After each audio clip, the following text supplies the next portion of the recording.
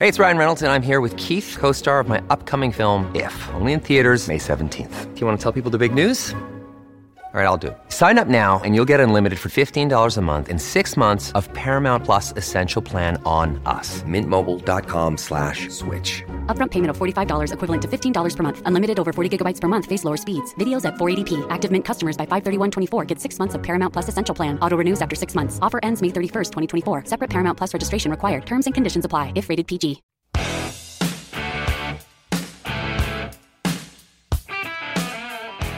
Actually, I should have introduced him as Clint Newton, OAM. He's been the recipient of the Medal of Order of Australia for service to rugby league. Obviously, there's a lot going on with the Rugby League Players Association as well. It's great to have him on the line. First of all, Clint, congratulations.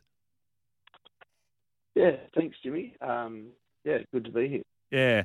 When did you get note of the fact that you were going to be the recipient of the OAM?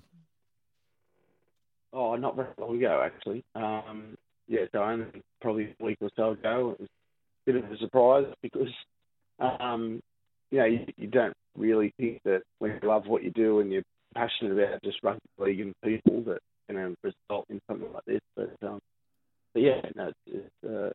a great achievement really for my family and everyone that's really helped me. I can't take much credit for any of my achievements or success. I think it's just more a reflection of the people that helped me on the way and my family. Clint, what was the reaction when you, I assume you open up a letter and there's something there. Can you talk us through it and the reaction and are you able to tell your family straight away or have you got to wait? Well, in today's modern world of technology, it's an email. So no letter these days. I hadn't been able to tell anyone, just except my wife. I haven't told Mum yet. Maybe she'll wake up this morning and hopefully she's got a smile on her face.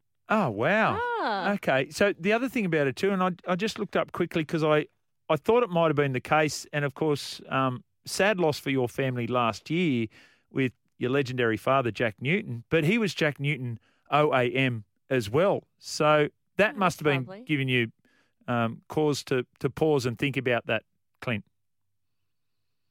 Yeah, it did, to be honest, Jimmy. It's been a pretty tough year for the family, but this is one of those things that I think is part of his legacy, more than mine, that both my mum and him have got OAM. We've made it a factor in our family. Hey, we might get you. We're going to give you a call back because we're getting a really scratchy line on that one, Clint. So we'll just get re-establish that. Interesting what he was saying about getting an email. If I got that email, I'd 100% think that was a spam email. Spam? Yeah. Yeah, I'd go, okay, delete. So and the fact that he hasn't told his mum yet, I thought was interesting as well. So we're just waiting for Clint to get back to us. Happy Australia Day, guys. Australia Day for me has been the Sydney streets being closed down from 7 to 10 a.m. to hold an international wheelchair race. How good is that for inclusion? I love Australia. Now, that's Andrew from Manly Weather. So Andrew's wife, forget it, I think it's Liz. Forgive me if I got it wrong, Andrew. Sorry. I remember you telling me about Andrew, yeah. She's only been to, I think it's 8 Olympics. Wow. Yeah, so. How you fit 8 Olympics into your life? Well, she did. Wow, amazing. 8 and counting. Wow. I think, because just around the corner with London. Andrew, not London, very Los accomplished Angeles. in his own right too, you were telling me. Absolutely. Sorry, we've got Clint Newton back on the line. Clint. Yeah, sorry about that. That's much clearer. Much better.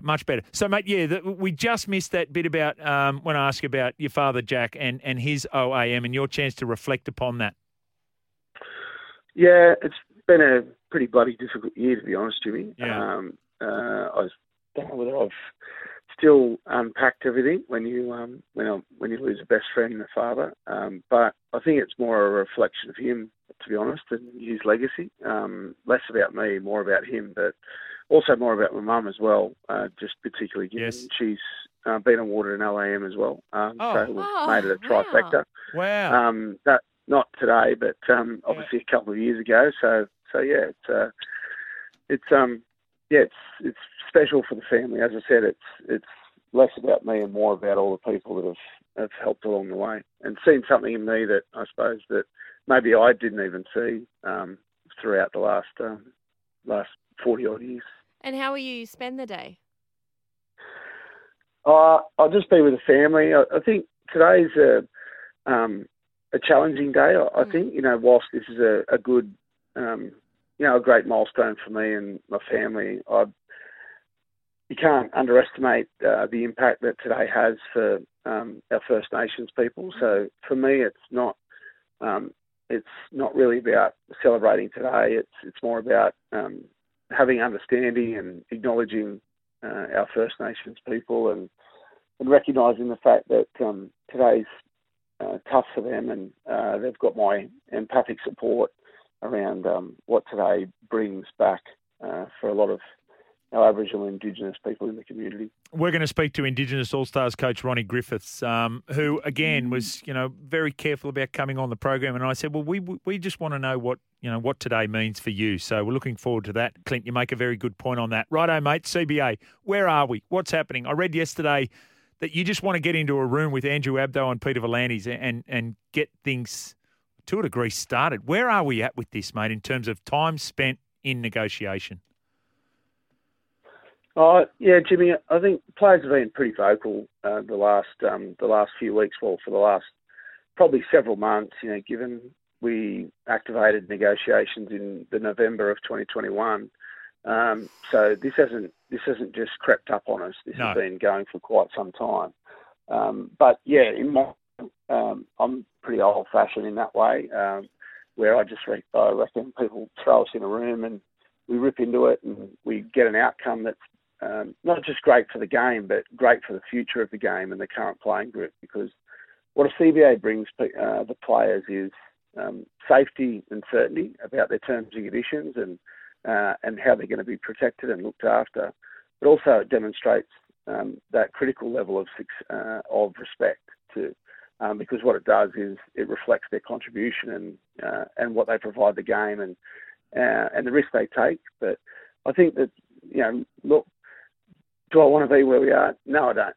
I don't think it's great for the game. I don't think it's great for anyone. We've got a responsibility to reach agreement sooner rather than later. However, we've always been really clear that we're not going to do a substandard deal, and the deal isn't now about money in players' back pockets. It's about the support and the services we can provide them, as well as their terms and conditions on fundamental employment rights.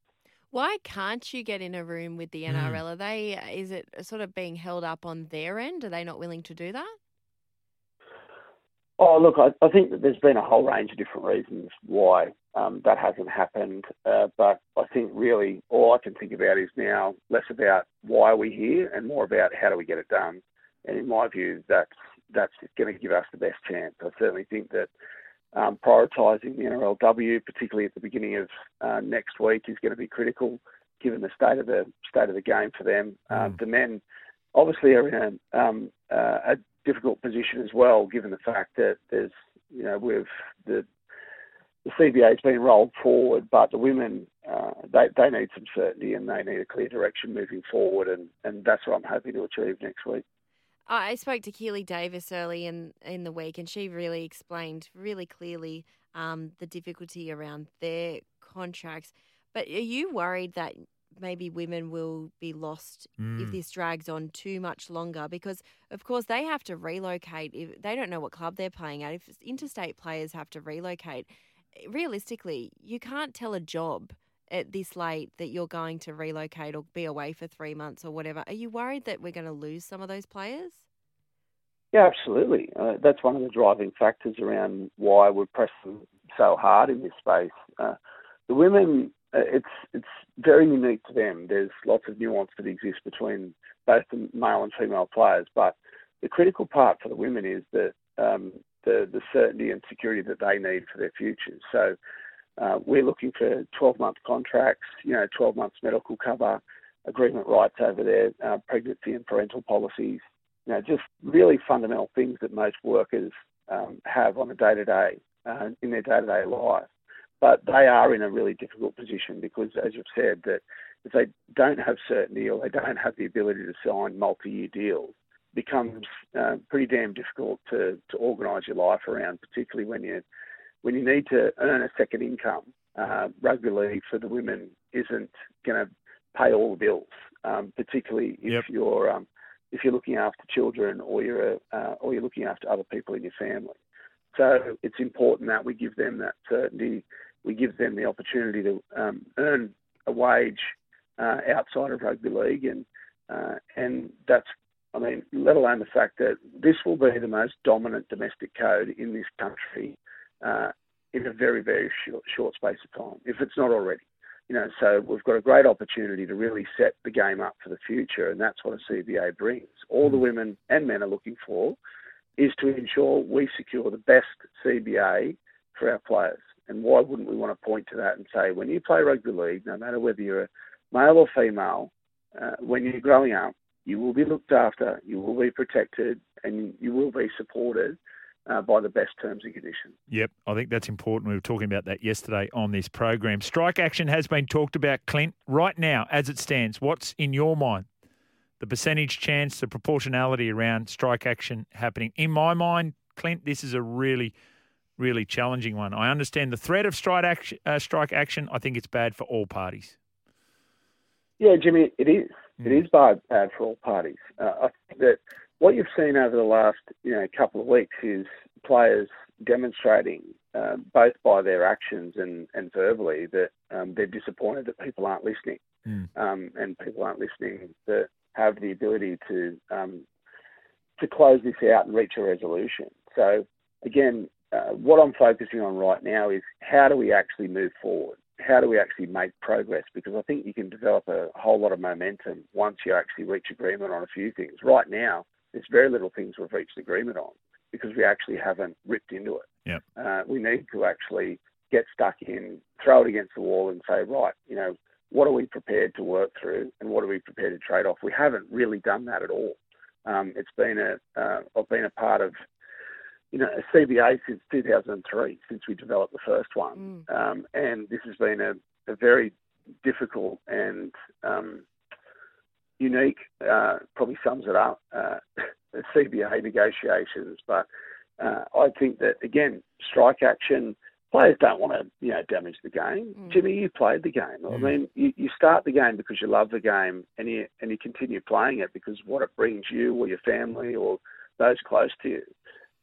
So you recognise that, but I don't think that should be taken as weakness just because you love the game. And I think there's an element of that players wouldn't do anything because of that love for the game. But they're in a position now where this is necessary and it matters to them, and they recognise that the importance of a CBA. And I couldn't be prouder of the playing group, Jimmy. To be honest, it's pretty daunting when you stick your head up and you start talking about terms and conditions and your rights when historically people have had a pretty significant bias, towards players just, getting on the field and playing. Not everyone, but a few people. And I think that we're trying to flip the narrative there and say this is not just about money in people's back pockets. We understand players are well remunerated, but it is a high risk industry, and there's lots of challenges that come with it. But this is now about making sure that for the first time in the game's history, we're investing in funds that will help people at all levels when they play NRL. And I think you would understand that many of the players that we played with and still walk around with today, they do it tough, particularly physically, and that's what we're trying to look after.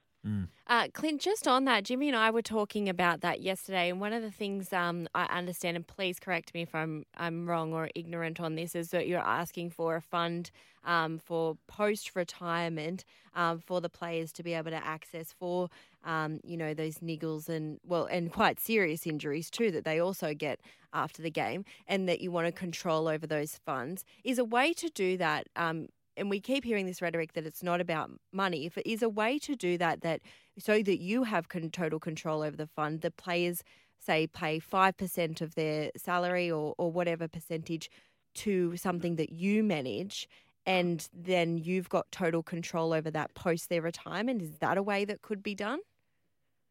Yeah, it's a really good point. I think where you've got in our industry, when players are really front and centre and the stars of the show, what we do is we work out of all the revenue that comes in, excluding a lot of things, excluding contra revenue from broadcasters and non-broadcast sponsors, government grants for various community initiatives. There's lots of things that are excluded from that revenue.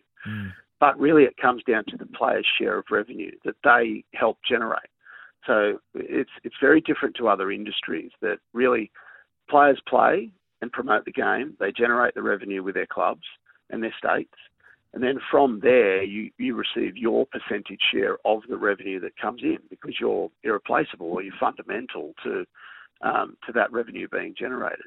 Then from there, then players allocate funds to all these areas. So players pay for their own wellbeing education program. Players pay for their injury hardship. Players pay for funding the RLPA, their rep payments, all of those things. It doesn't come from the NRL because effectively it's not their money.